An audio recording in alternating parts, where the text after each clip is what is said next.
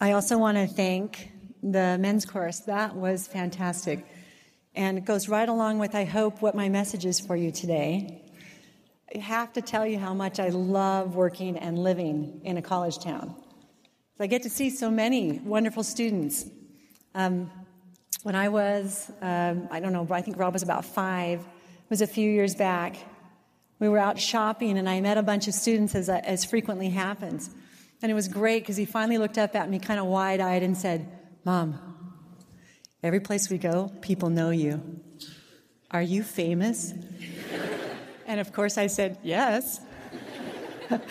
And I may not be famous, but I am so blessed to work with so many fantastic colleagues and friends and to have so many great students. They inspire me in many ways. Many of my students are here. My Chem 285 class actually meets every day at noon. So today, they get a short one-day reprieve from amino acids and proteins. But they should be suspicious that I'm going to work something in from today's devotional on tomorrow's quiz. So, pay attention. That's right. As a brand new chemistry graduate student at the University of California, San Diego, my faculty advisor, Dr. Charlie Perrin, had asked me to do the very relatively easy task of replicating the experiments from a student who was just leaving our lab. The results from that project were going to be published in the Journal of the American Chemical Society. It's a top journal in my field. When I finished the experiment, my results were the opposite of what the original findings were. I repeated that experiment several times. Again, it didn't match. I began to panic. My failure to replicate felt like evidence that I was terrible in the lab. I took my results to my advisor, and he was surprised. He suggested a series of modified molecules in which I could repeat similar experiments. I worked hard. I purified materials. I read literature techniques. I did a mountain of experiments. I talked to my favorite friend in chemistry, Julie, about ideas. And at the end of a long day, I would come home and worry out loud to my husband, Dan. And in the end, what we learned is that the original results were inaccurate. And eventually we published the paper in the same journal, retracting the first claims, proposing a new conclusion. And in fact, the title changed from the original. It was Symmetries of Hydrogen Bond to Asymmetries of Hydrogen Bond. And Charlie Perrin became one of my heroes. He valued learning truth over protecting his reputation. I mean, every time I entered one of his office with new ideas or new results, he welcomed them. He felt that an unexpected or wrong result taught us something. And I learned so much from this experience, which has shaped me over the years, including that ice cream soothes my soul on a long day. But what I really learned is that these experiments are here to help us gain truth. We can become stronger from struggles. Meaningful results actually do require a lot of time and effort. And the best, that working with others is essential. I believe that life experiences, which might also be called experiments, are meant to enable us to grow and become Christ-like. Theory is not enough. Experimenting is where theory meets reality. Doctrine remains theory in our minds until we show our belief in the doctrine by acting. Amulek teaches this to the poor among the Zoramites. In Alma 34:4, "Yea, even that ye would have so much faith as even to plant the word in your hearts, that ye may try the experiment of its goodness." The word they should plant is the doctrine of the atonement. Look at verse 8. "I do know that Christ shall come among the children of men to take upon him the transgressions of his people, and he shall atone for the sins of the world, for the Lord God hath spoken it." And then the experiment he exhorts them to try is verses 17 through 29. To exercise faith unto repentance, to pray always and everywhere, to take care of the needy and the naked, to visit the sick and the afflicted, and to share their substance. Experiments can also teach us whether a theory explains reality or needs to be revised or discarded.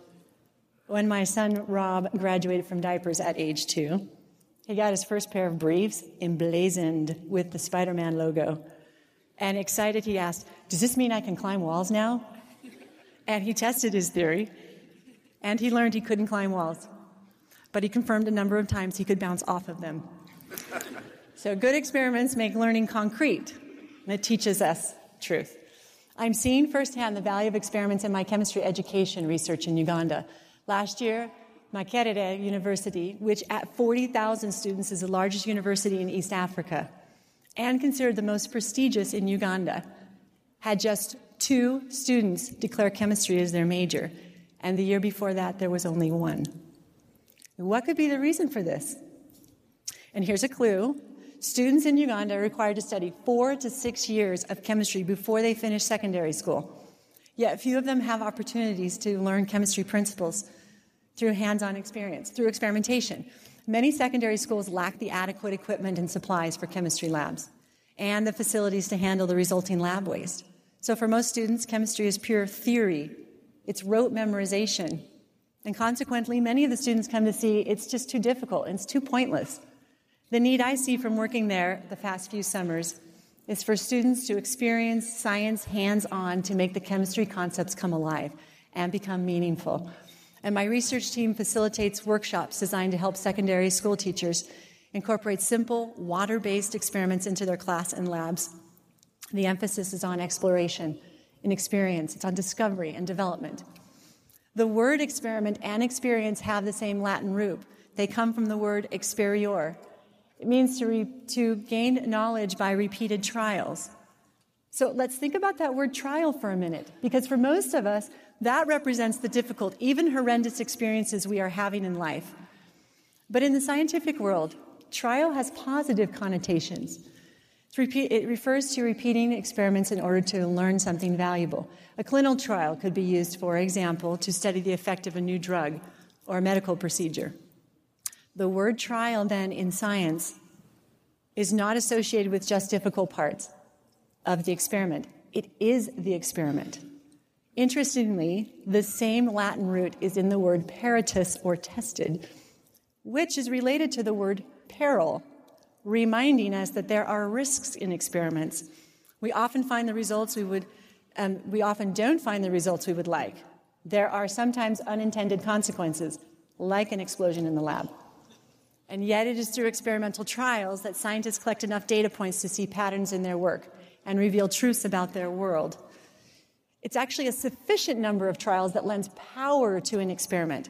And power in this context is not talking about how important or valuable a clinical trial is or its results are. Power is referring to statistical power. It's derived from the number of observations and one of the factors that gives confidence to an experiment's results. Francis Collins, who's the current director of the National Institutes of Health, said, "When we fund a clinical trial, are we making sure that it has sufficient power, that it will enroll enough participants to produce a meaningful result? Small trials with uncertain endpoints may cost less than larger, well-designed trials, but may not teach us what we need to know." Curiously, a range of experimental trials can also increase the possibility of more successful results. In the book Make It Stick, The Science of Successful Learning, the authors Brown, Roediger, and McDaniel described an experiment in which 8 and 12-year-olds were randomly assigned into 2 groups.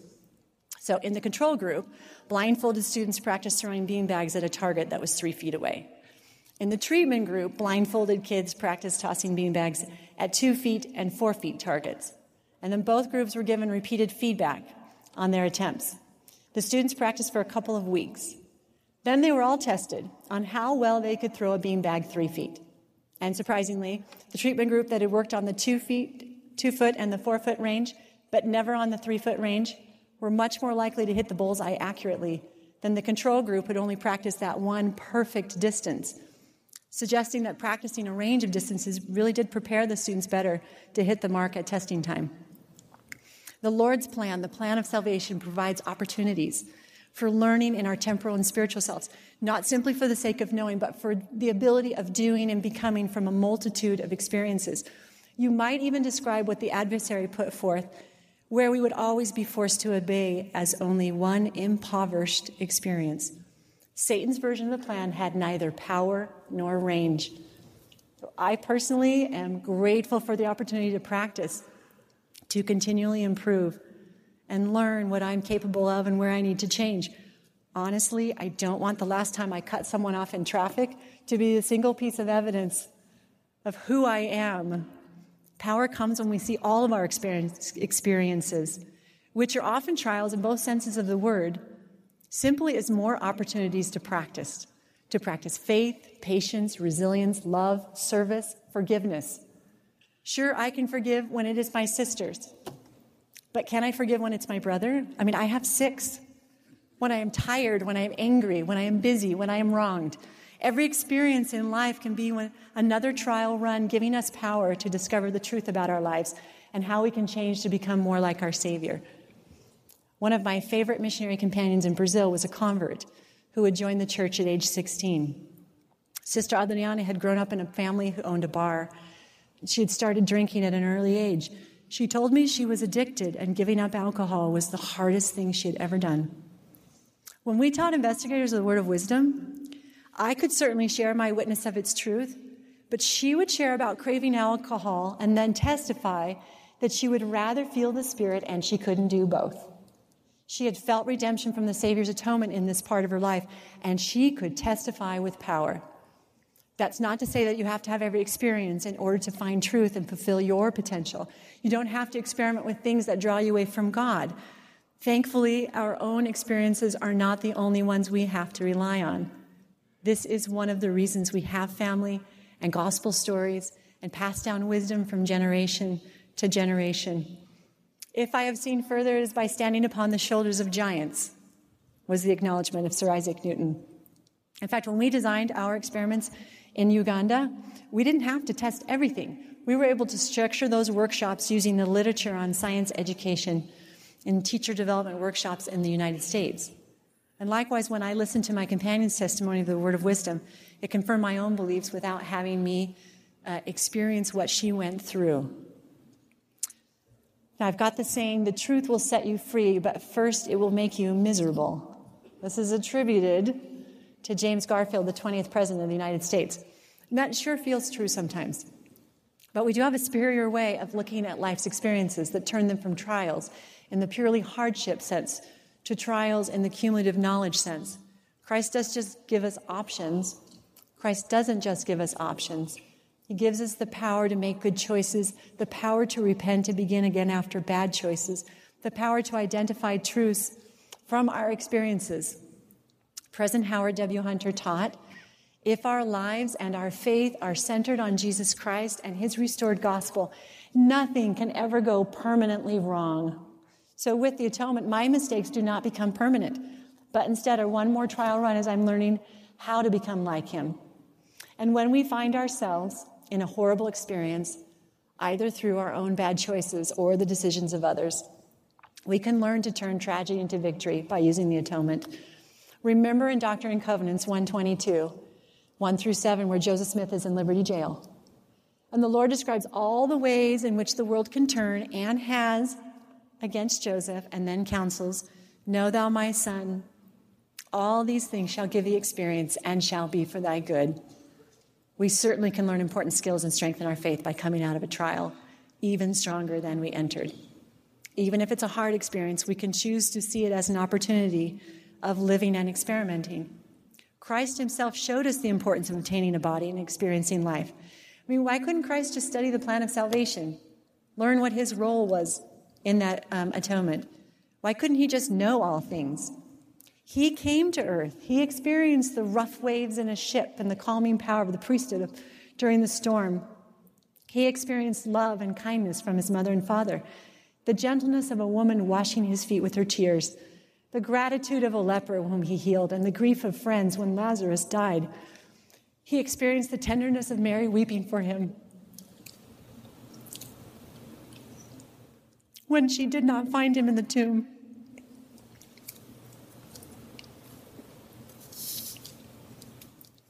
He experienced Gethsemane, the cross, and cruelty.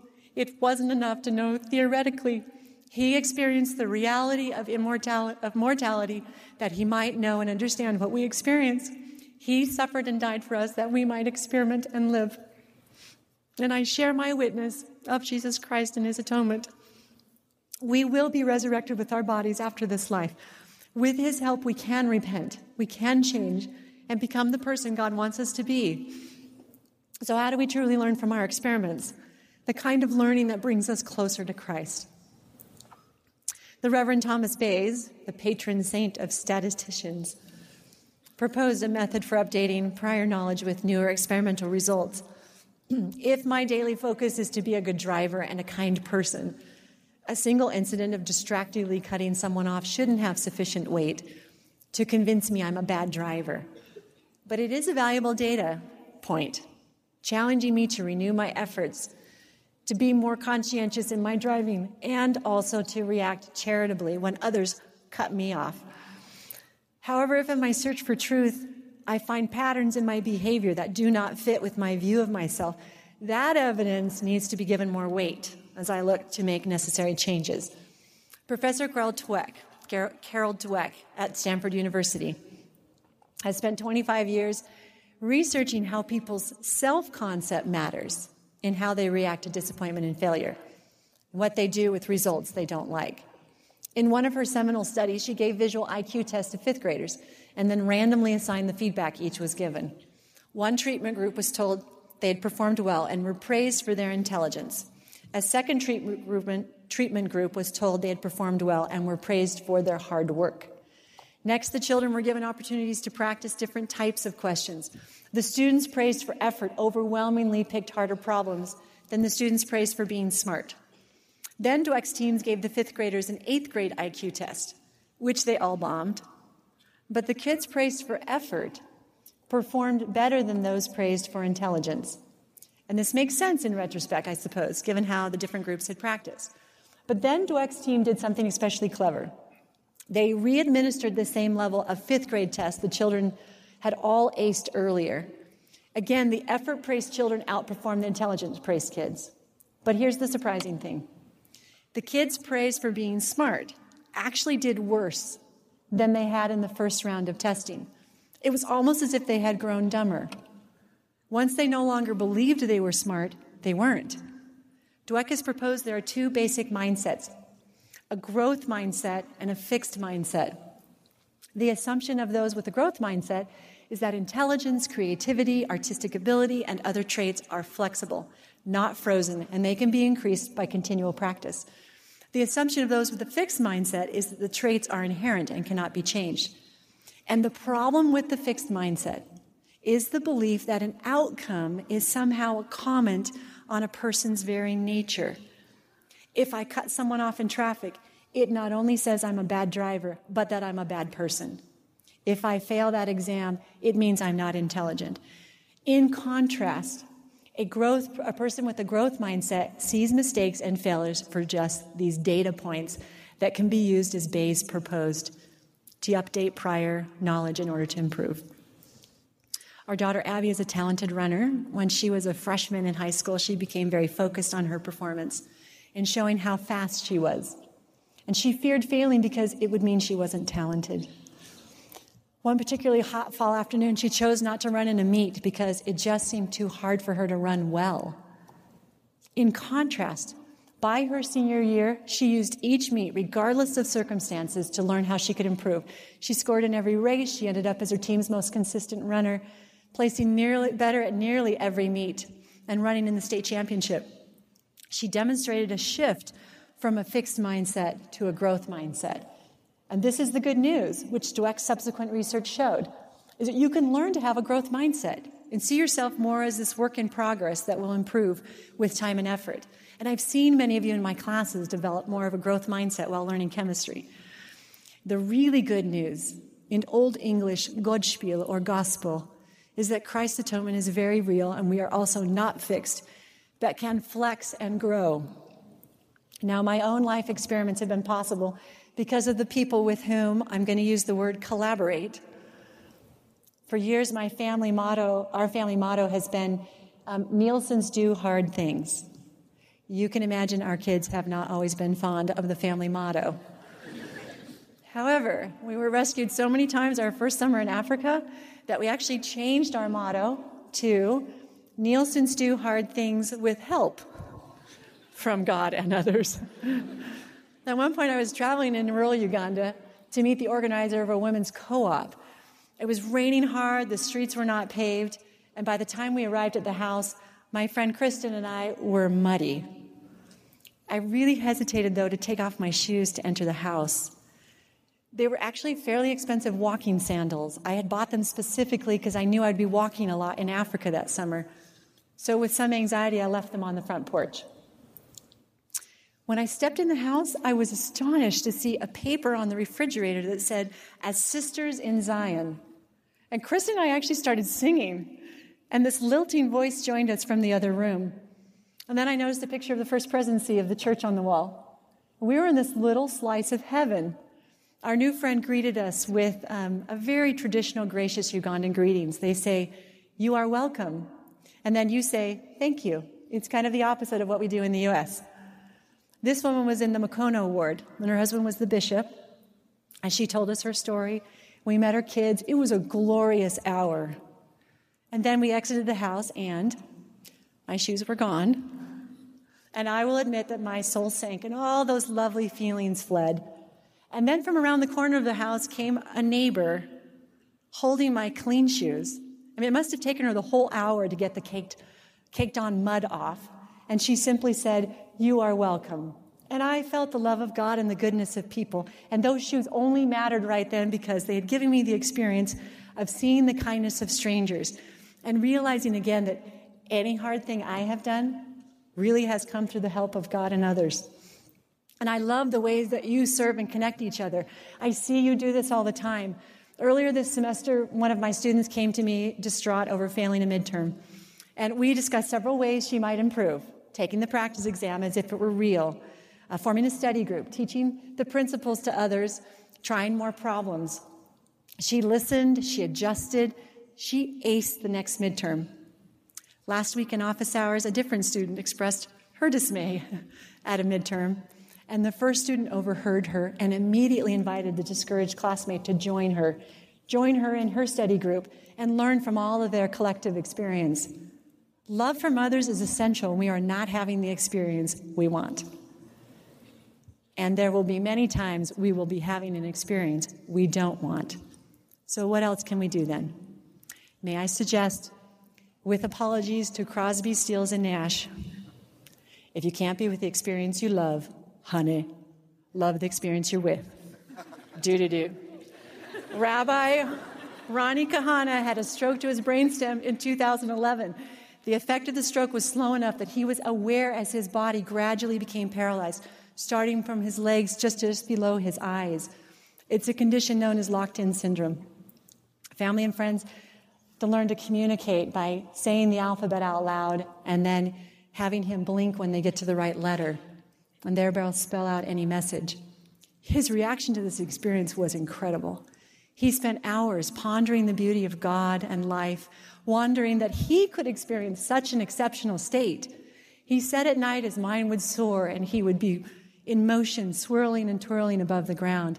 By blinking his eyes, he wrote letters and sermons sharing his experience and declared, "I want you to know that this too is Heilige, holy in Yiddish. I am in a broken place, but there is holy work to be done." His willingness to search for truth in this trial helped him transcend his misery. His daughter said in a TED-Med talk that the family cocooned him in love, and he imagined moving his fingers while his loving family physically moved them in therapy. And then his body rekindled. Slowly, he began to feel electrical sensations in his arms. He eventually regained enough feeling to be able to breathe on his own and then to talk with his own voice. Every day, he witnessed another miracle. His body developed like a baby, but he observed it with all the experience of a 57-year-old mind and felt wonder and gratitude.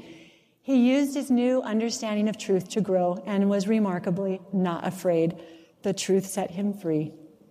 Our life experiments can be tools to learn truth and to make changes if we are not afraid. The pioneer chemist Marie Curie believed nothing in life is to be feared. It is only to be understood.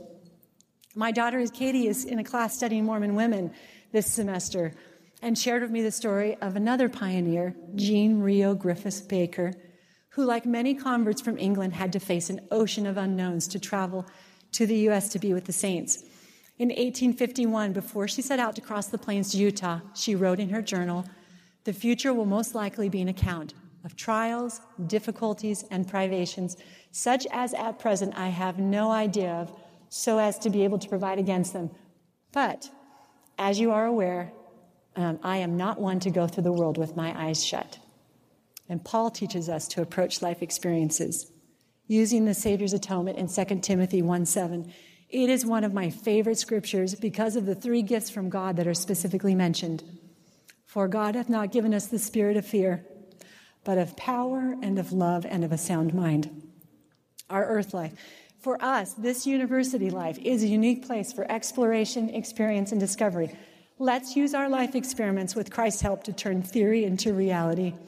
In the name of Jesus Christ, amen.